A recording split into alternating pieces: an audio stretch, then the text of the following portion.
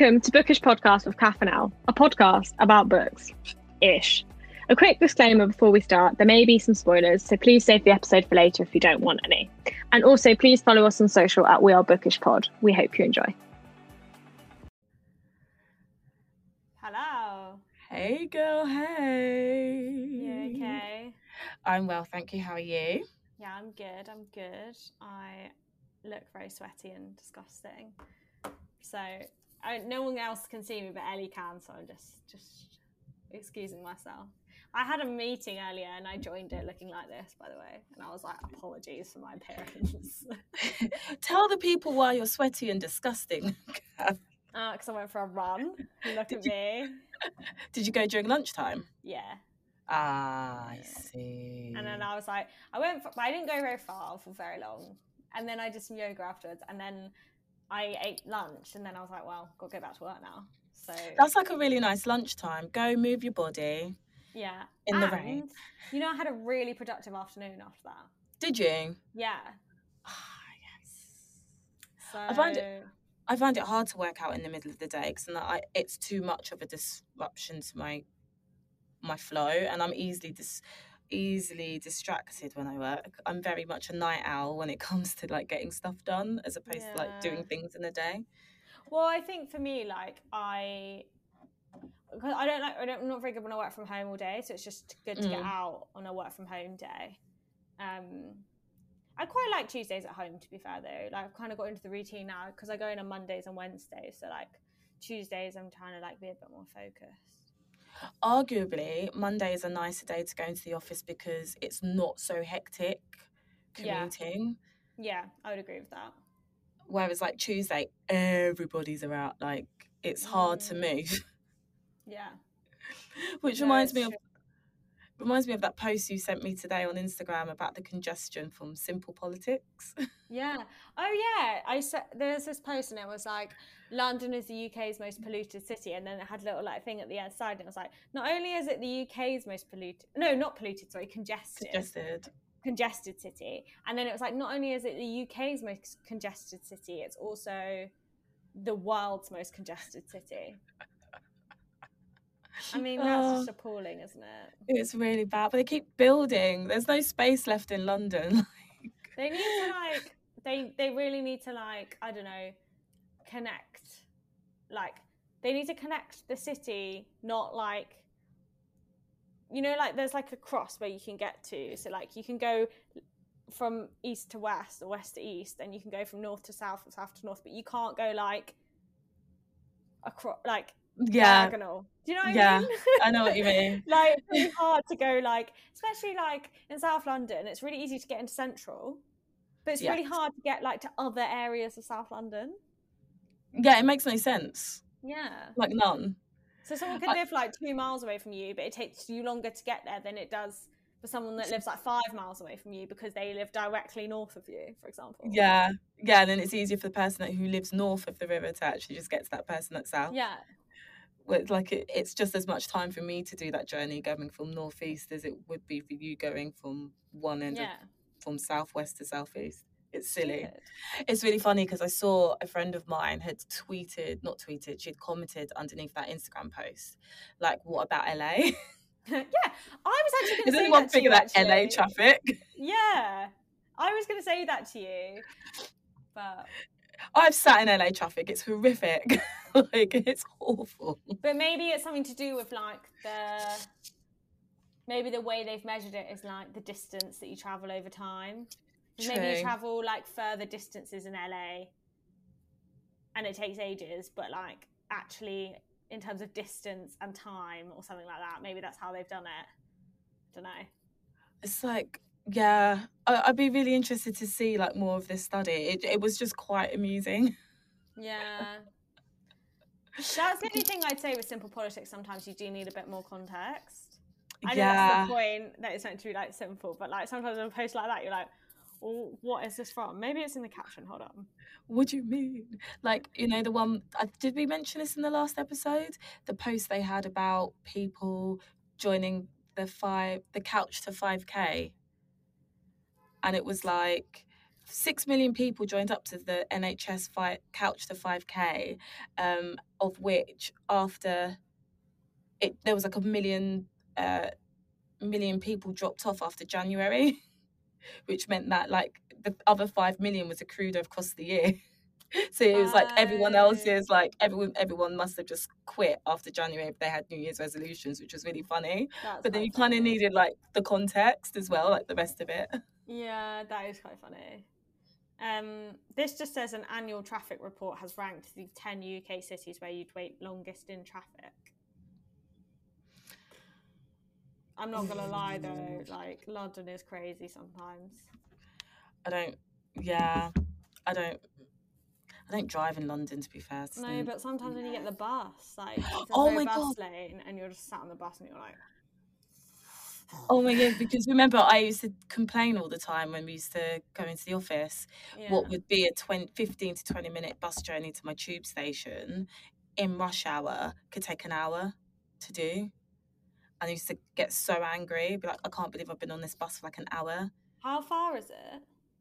It's like a 15, 20 minute, no traffic, middle of the night, you can do it in 10 minutes.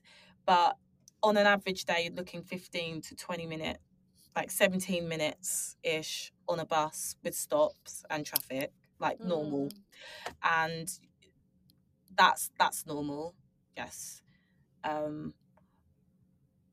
But if you were to walk it, it's like 40 minutes to an hour. So it's not really you would have to know, you would have to know in advance if the bus was going to take that long. Yeah, to do the walk, which you could never know.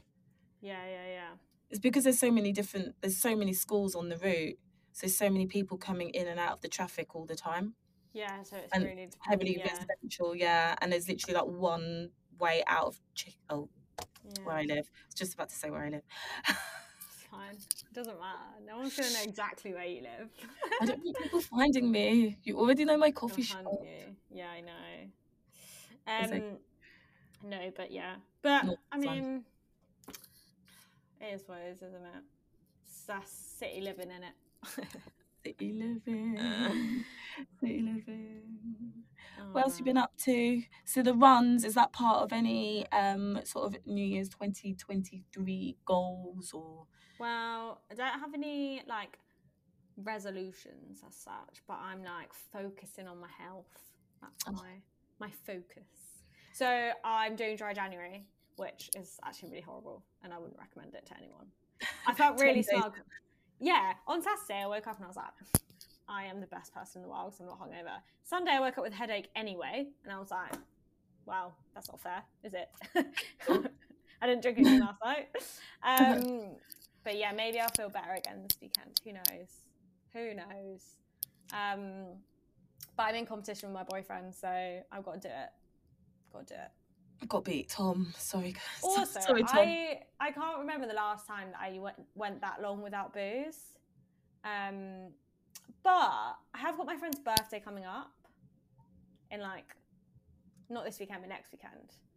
Yeah. So I'm like, maybe I'll have a glass of Prosecco with her.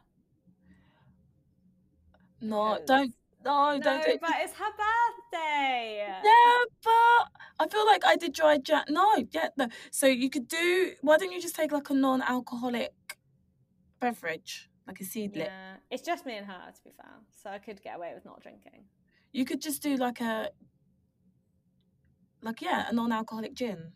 Yeah. So I went to visit my friend on the weekend with her baby. Oh, so cute.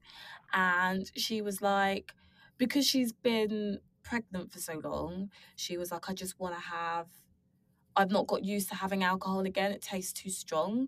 So I was like, well, I'll just go at your pace. Like, I don't want to be like the only one on it.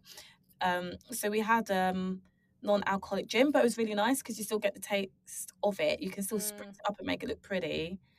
And I think it's like a nice placebo. Yeah, I've had on Saturday night I had a non-alcoholic beer, to be fair. Did you? See. I got Ellie to, when we were out once, to swap my drinks at one point in the night because I was like, I don't want to get too drunk and I need to go home. So can you just swap my drink out with the seedlip I've been drinking gin, so I wouldn't notice. And I didn't, and it was great. That's hilarious. And she did, and it was fantastic. That's amazing. Oh my God. I mean, to be fair, like, I kind of wanted to do it just because I feel like I've been like drinking way too much, and I want to like just be a bit kinder to my body. So I'm not like, I am going to try and complete it. But if I don't, as long as I do like the majority of the month without drinking, then I'll be happy with that, basically. Exactly. What about you? I don't have any goals as such. I have signed up for High Rocks, which is a functional fitness race test. It's pretty hardcore, and now I've got the fear.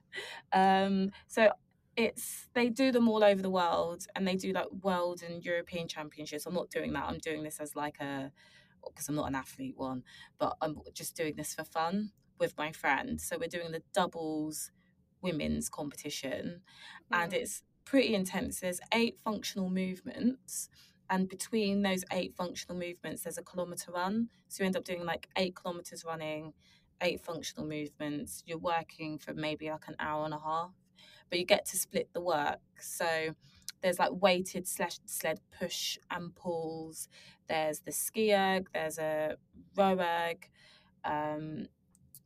I'm probably just saying jargon at this point, but so you get to like between you do like 4 each. So both of us have to do each. Oh. So we get to split the work, but we both have to do each exercise. So, for example, the row erg is 1,000 meters. So we do both 500 each. Yeah, essentially. Or there's, what else is there? I've got it on my laptop board, like on my screen. So there's 1,000 kilometers ski erg. Then there's 2 by 25 meters sled push with 102 kilograms. That includes the sled. 2 by 25 meter sled pull at 78 kilograms, including the sled. An 80-meter burpee ball jump. 1,000-meter rowing. 200 meters farmer's carry with 16 kilogram kettlebells. 100-meter sandbag lunges and the sandbag is 10 kilograms, and then 75 wall balls, and that's with a 4 kilogram ball. And then between all of those, it's like a kilometre run. But I've been told that the runs are just a little bit over a kilometre, like a 1.2. So you end up running like 10k. Where do you do the run? Do you do it like outside or on a between treadmill? stations? Oh shit! Yeah. Oh, so it's outside then? It's in like those big like Excel Arena type spaces. Oh. But this one's in West London, I think, Hammersmith. Oh my God. So I feel a little bit, I'm like, oh, okay, cool, it's cool.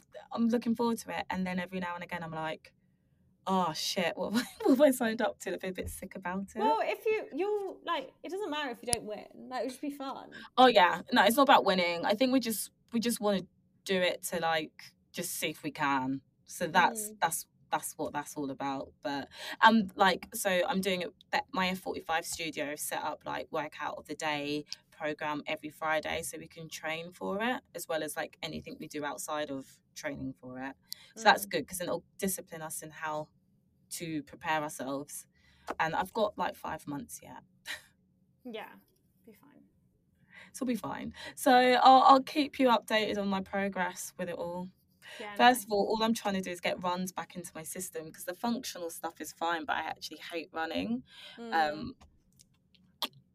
Yeah, you'll be fine. Yeah. Running is such a weird one. Like, I go through such phases of it. Like, I used to love it. I think it depends where I live and my proximity to the common. Like, I genuinely, like, when I'm at home, like home, like my parents' house, like, I find it way easier to run because it's just... It's beautiful though, isn't it? It's like you've got more scenic.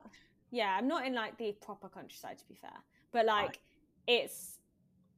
I don't know, just less stressful. But yeah, I don't know. I need to get back into it. But yeah, I'll never be as fit as you, to be fair. I look like a tomato after like 3 seconds of exercise. Oh, Cap. You've got to find your thing, the thing that makes you excited to do it. Do you know what though? I love yoga. I do really love yoga, and I have consistently done yoga for like quite a few years now. I think not necessarily as like I go through phases of that as well, like in terms of like yoga classes and or like at home or whatever. But I think since I was doing my masters, so what, like 5-6 years ago, I've like consistently done yoga. But you need to do something else as well, I think. Like unless you're like hardcore practicing yoga, you do need to get your heart rate up in like a bit more of an intense way as well, I think. Well, have you done any hot yoga? See, no, because I get too like flustered, I think. Like my face would, I'd just be so red. It'd be so embarrassing. But maybe one day. Yoga's good.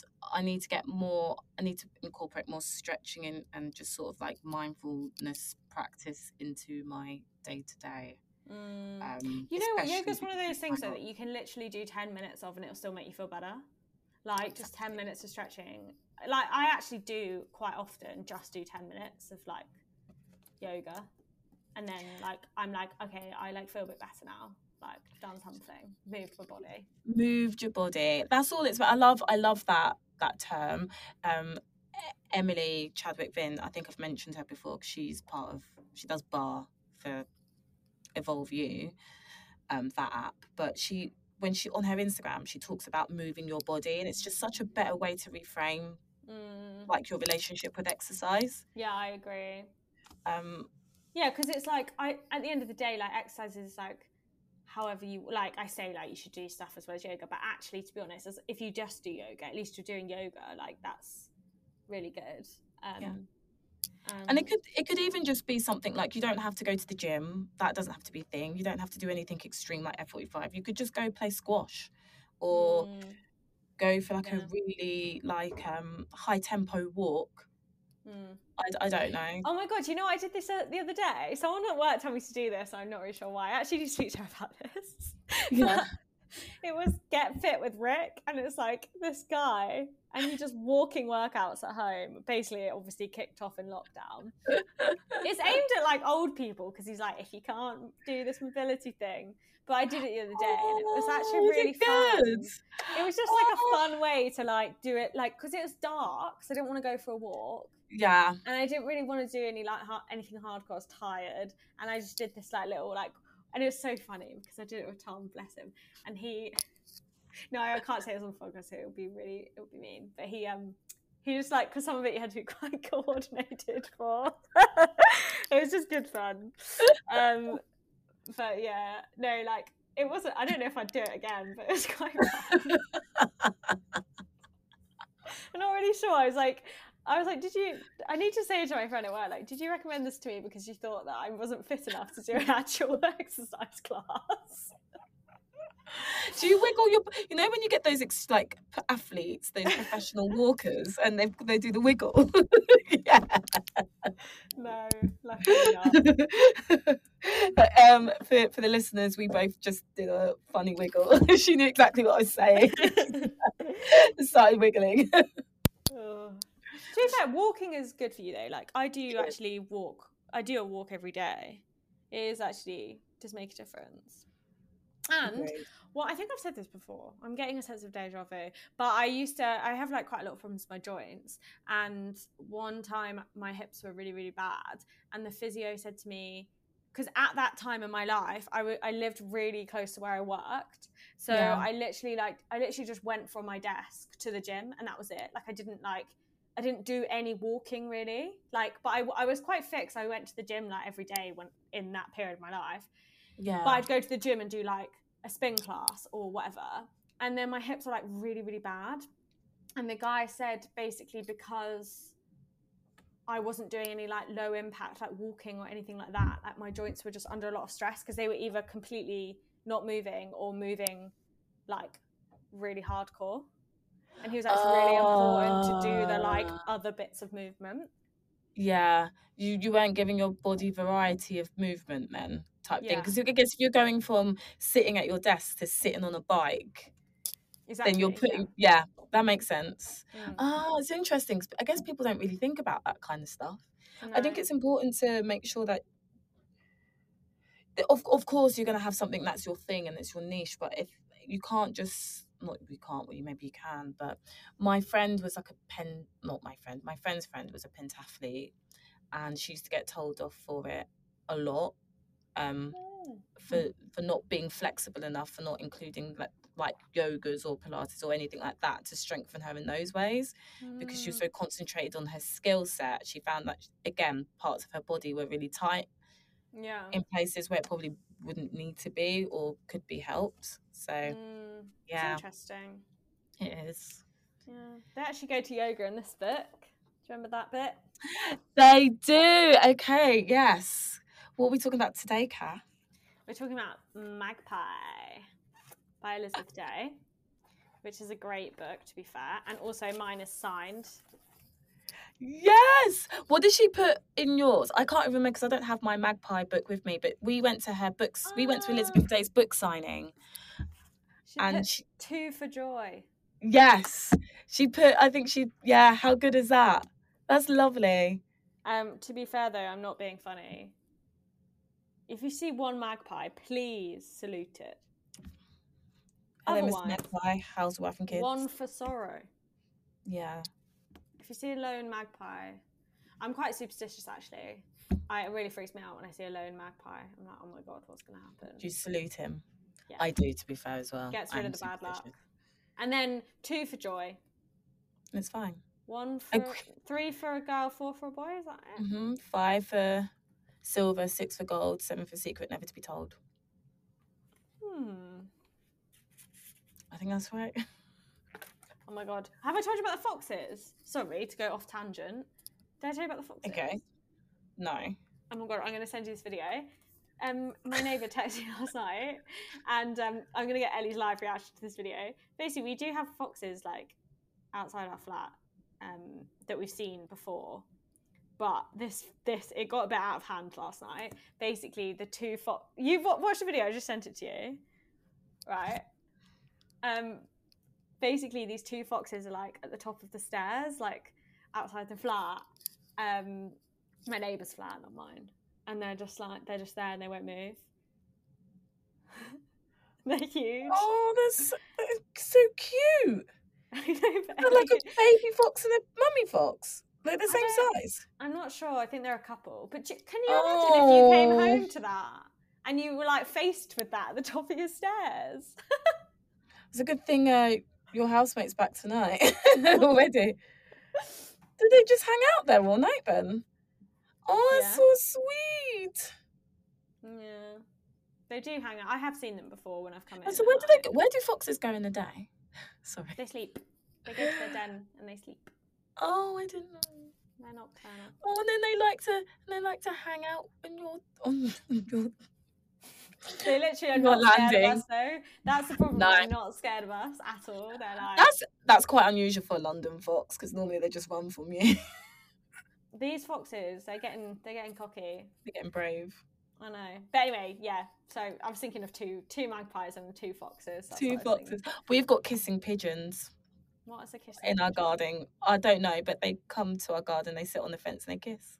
Oh, that's really cute. And my cat doesn't really mess with pigeons, so she just watches them. Like, yeah. We've got 2 kissing pigeons, yeah. And you've got 2 foxes. There you go.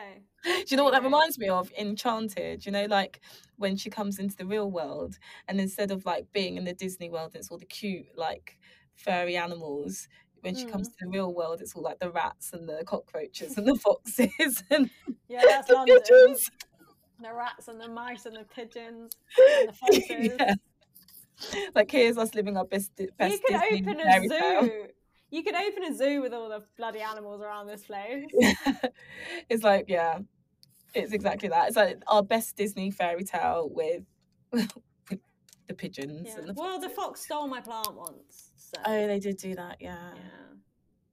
Anyway, we're not talking about foxes, we're talking about magpies. We're not actually talking about magpies either. We're talking about a book called Magpie. So it's by Elizabeth Day, and we like Elizabeth Day. She has a podcast, How to Fail. We're big fans, and she has a book called How to Fail as well. And she has other books, obviously, but I've read her. That's her memoir, How to Fail, and it's really good, actually. I really like it. So I would recommend that. But this is a novel, and the blurb. Should I read the blurb? Yes. Also, my nails are quite long at the moment, so I'm just like, I like the way they sound. You hear a lot of that, you know why. When Marissa meets Jake, everything falls into place, but then their new lodger, Kate, arrives. Something isn't right about her. It's the way she looks at Jake, keeps her toothbrush right next to theirs, and constantly asks questions about the baby they're trying for. Or maybe it's all in Marissa's head. That's what Jake thinks, and she trusts him, doesn't she? But Marissa knows something is wrong, and she is determined to find out why, even if it costs her everything. Dun, dun, dun. You know what I've got to say? Yeah. I absolutely love that the blurb is that, given what we then learn in the book. Doesn't give anything away, does it? There's nothing away. Guys, we're going to spoil the novel from now on, so don't. We're going to have to. It's a big twist, so switch off now and go read it if you don't want to know. But basically, there is a big twist, because basically we find out like trust issues or what. Marissa is a very unreliable narrator. So unreliable. The first part is dedicated to Marissa's narrative, and even her retelling or accounts of how things transpire is like so unreliable. You're like, girl, really? What's going on here? Yeah. I mean, yeah. Did you see the twist coming?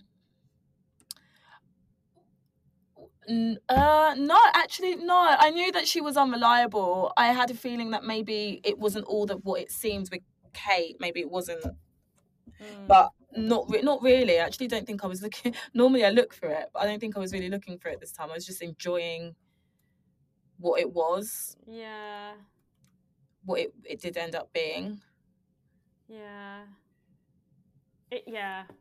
I don't think I did. I can't remember, but I never predict the twist anyway, so I probably didn't. But yeah, I think it's also quite confusing. Well, not confusing, but the way it goes, like, switches in time, kind of throws you off scent a bit. Because if you're starting to like cotton onto it, then it goes back a bit. Yes. So the first part is like the present, is it, with Marissa? Mm-hmm. She meets Jake, as Kath says. You see how their relationship unfolds.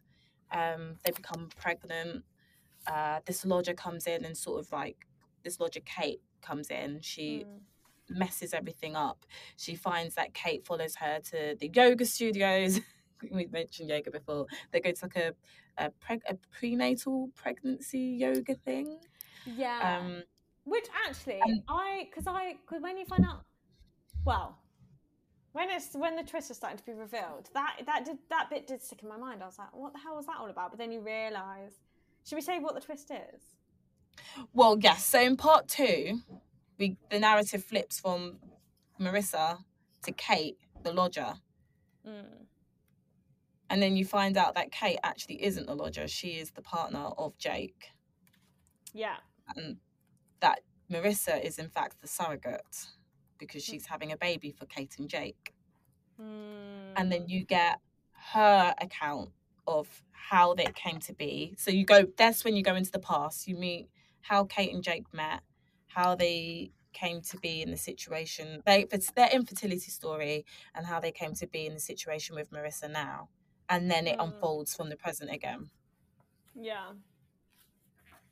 So the little incidences, and then you get her account of the little incidences that happen that Marissa tells. So like when Marissa goes to the prenatal pregnancy yoga, when Marissa finds out that she's pregnant, when they get caught kissing on the sofa. Yeah. Oh my god. Oh, it's really chilling. I've got goosebumps. It's really chilling.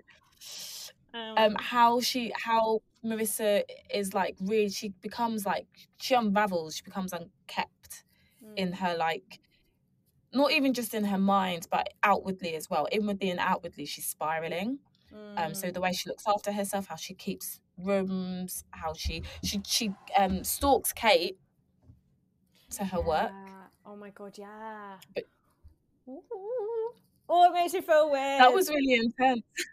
Because I was like, oh my God, she's going to see you. She's going to see you stalking her. But even then, you're like, there's something weird about her stalking the lodger and it doesn't feel right. And I actually don't think Kate's bad. Like, you never really genuinely get the sense that Kate's like the bad guy, if that makes sense. No. And actually, like, it's not, you said this to me earlier, I'm stealing your point. So I'll say it and you can elaborate. But like, it's nice that Kate and Marissa, like Marissa's not made out to be the bad guy in the end. Yeah. Like, actually it's the mother-in-law who is, yeah.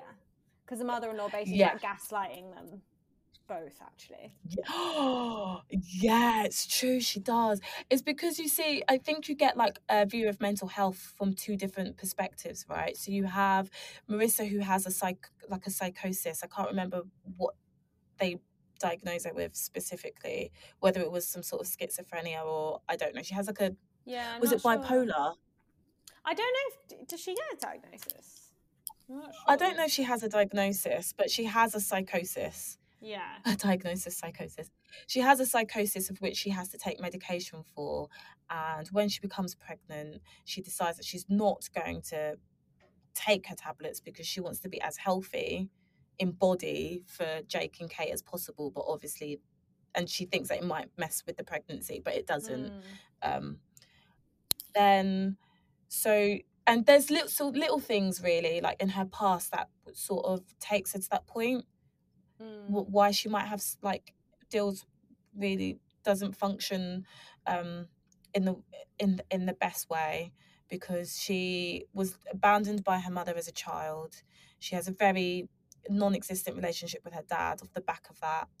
There's like some weird sort of like when her mother left, she left with her sister and didn't take her. And she there was this whole bit when she poked her sister with a pin or with a needle to see what would happen, because she didn't have any like relation to her. And that was like, oh God, this feels a bit weird. I was like, where is this going? And then she's raped when she's like a young teen, when she goes to find her mother. So there's a lot of hurdles she's had to jump. It's actually in her life at an early point. Yeah, it's quite an intense book, isn't it? Like, there is actually quite a lot. It is. Yeah. So you could understand why her mental health has taken quite the thumping. And so there's that with Marissa. And then with Kate, it's with her infertility issues. And obviously, in that sense, it's really nuanced as well, how I think Elizabeth Day approaches that, because obviously that's going to play with you if you're infertile and you're dealing with that and you want to go through surrogacy and you want children. Like, that's really going to play with you.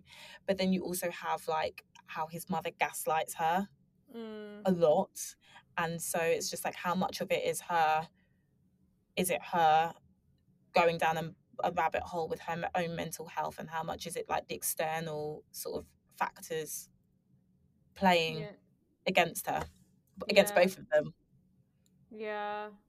I think the infertility stuff is like, it's quite an interesting way to write about it, I think. And I know that, so Elizabeth Day has written about this in her memoir, about her fertility issues and like how it's made her feel and stuff in the past. And like, I think it's an interesting as well, you know, it's like, write what you know. I think it's a good like example of that, because obviously like this obviously isn't like her story or anything. She's already written her story in her memoir, but like she's writing about a topic that she knows about in like a really like thrilling, gripping story. And I think it's quite I think that's like like, I think when I did the like David Nichols writing course, he said like, people would say write what you know, but they don't mean literally what you know. They mean like a topic that you can make into a story, like something you're passionate about that you can then draw a story from, like a fictional story, which is kind of like, because like I think people are like, write what you know, like write about being like 27 or something, but like it's like that's not what they mean. They mean this. Yeah. Fine, I'll write everything I know about badgers. Yeah. Well, I know a lot about foxes now. So. But it's really interesting because then also like there was a character she wrote, Jazz, who's Marissa's friend. Yeah. And she really reminded me of someone I know at home. So every time I was reading Jazz's character, I was like, oh my God, this is this person. I was like, yeah, solid girl. Like, yeah.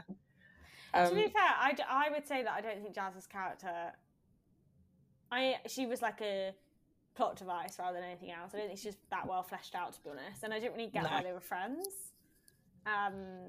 Aside from being in therapy together. Yeah. I think obviously it was a plot device, but I feel like, it was a bit random. Also, the other thing, so for me, when they explore Kate, so we explore Marissa's background and her family heritage and how she grew up.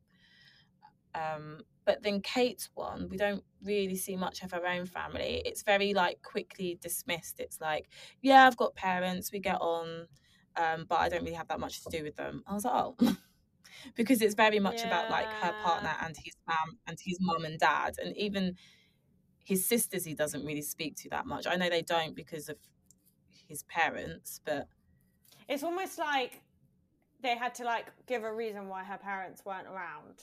So that was the reason, rather than, don't know. Yeah, and then I just thought, do people really not speak to their parents? I mean, some people do. Yeah. Yeah, but yeah, I guess so. I mean, but it felt not real. Maybe obviously it's not real, it's fiction. But you know what I mean.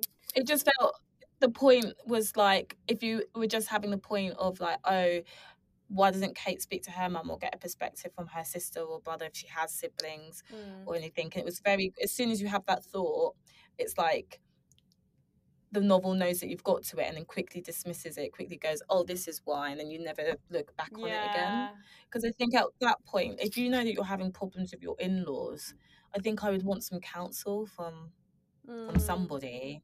And it feels like Kate also is very isolated as a character. Marissa is, we know that for sure. But Kate is also very isolated, and it's not until towards the end of the book that she goes to a mate to get some counsel.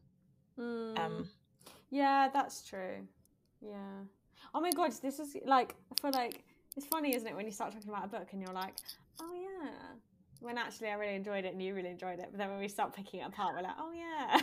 Oh yeah. I mean, no, it's not perfect, but it was, for me, it did exactly what it needed to do. I picked it up and I couldn't put it down. Same. Yeah. Same. I was exactly all I needed. It was very good. It's just a fast-paced thriller. Yeah, it was a good thriller, I think. It was, it was a really good thriller. I haven't read a thriller in ages either. You know what? It was like blood orange level of thriller, I would say. As in, like, that kind of, like, gripping. Like, oh, who's telling the truth, kind of. Yeah. Exactly that. And what else happened in the book? Jake... I didn't really like Jake. Yeah, fair. To be honest. But I don't think he was really meant to. Like, no. He's a bit of a mummy's boy, isn't he? That's how he's set up. Yeah. I mean, it's interesting. Mother-in-law, though, she's a nasty piece of work. And both women had problems with her. Yeah. I'd like to flesh that out a little bit. Want to know they could do like, I reckon they could do like a sequel. Oh, they did a sequel and it came from their mother. Yeah. Why she's so like... Yeah. Because then Jake makes that point at the end where he's just like, my mother drove us all to make horrible decisions because I guess she's a control freak. I don't know. Like, one of his sisters married a guy that was less than worthy and was quite an abuser because she felt that her mother felt that was the best person she needed to be with, but actually it wasn't.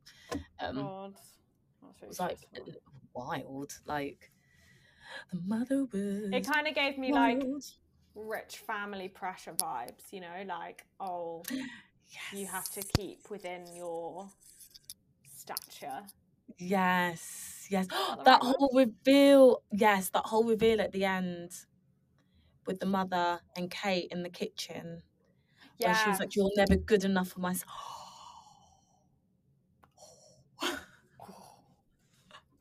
Oh my God, so much drama. I think it's so funny when parents get really like, "You're not good enough for my son or daughter or whatever." It's like, all right.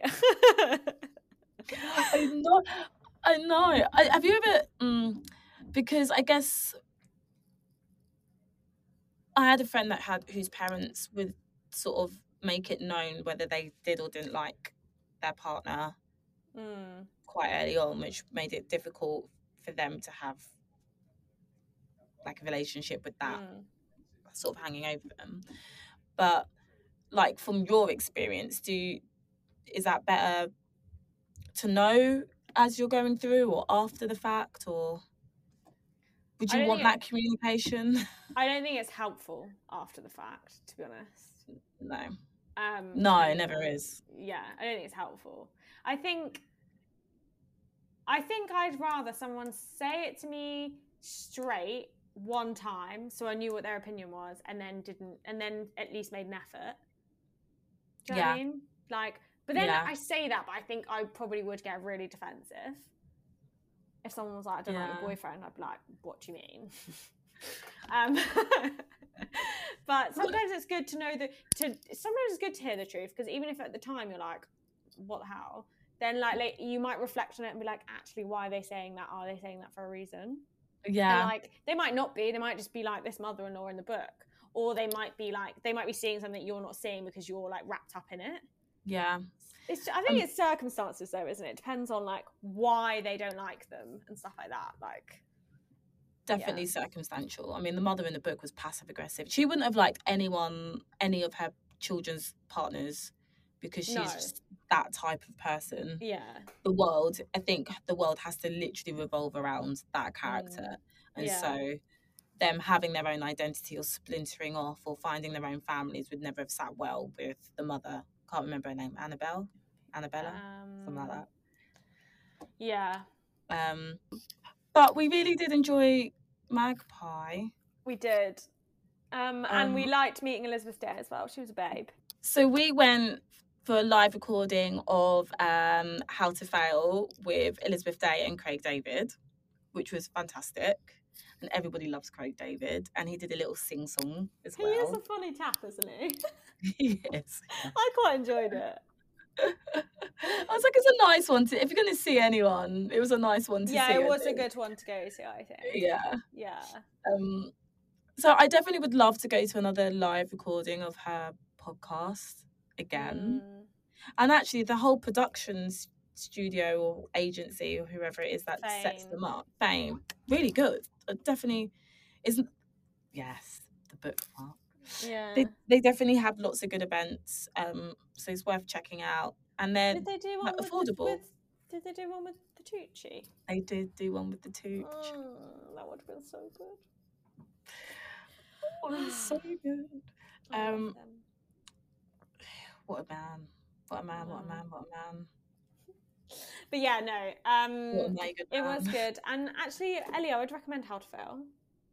I will read it. I do like the podcast, to be fair. I like when she asks them, like, give me how many failures do they get to talk about?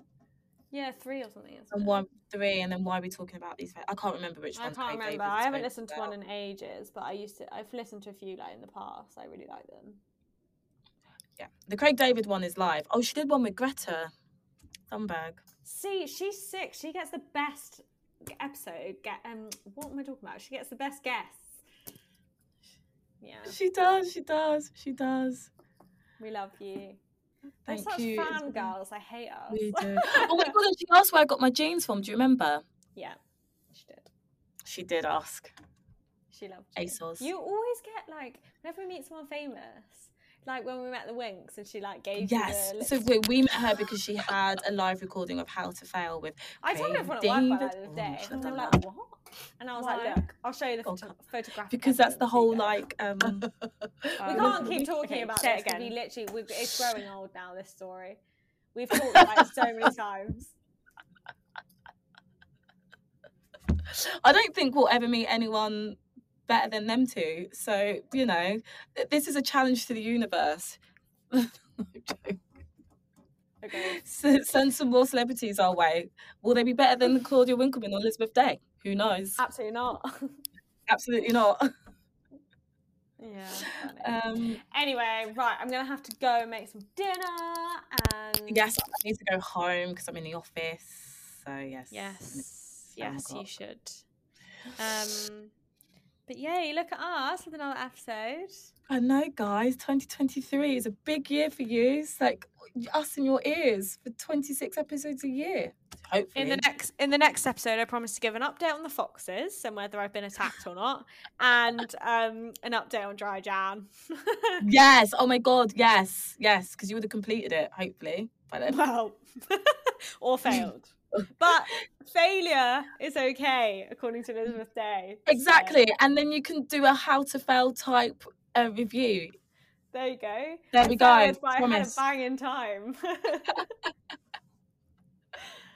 No. Oh my God. Anyway, right. Love you loads. Okay. Take care. Bye.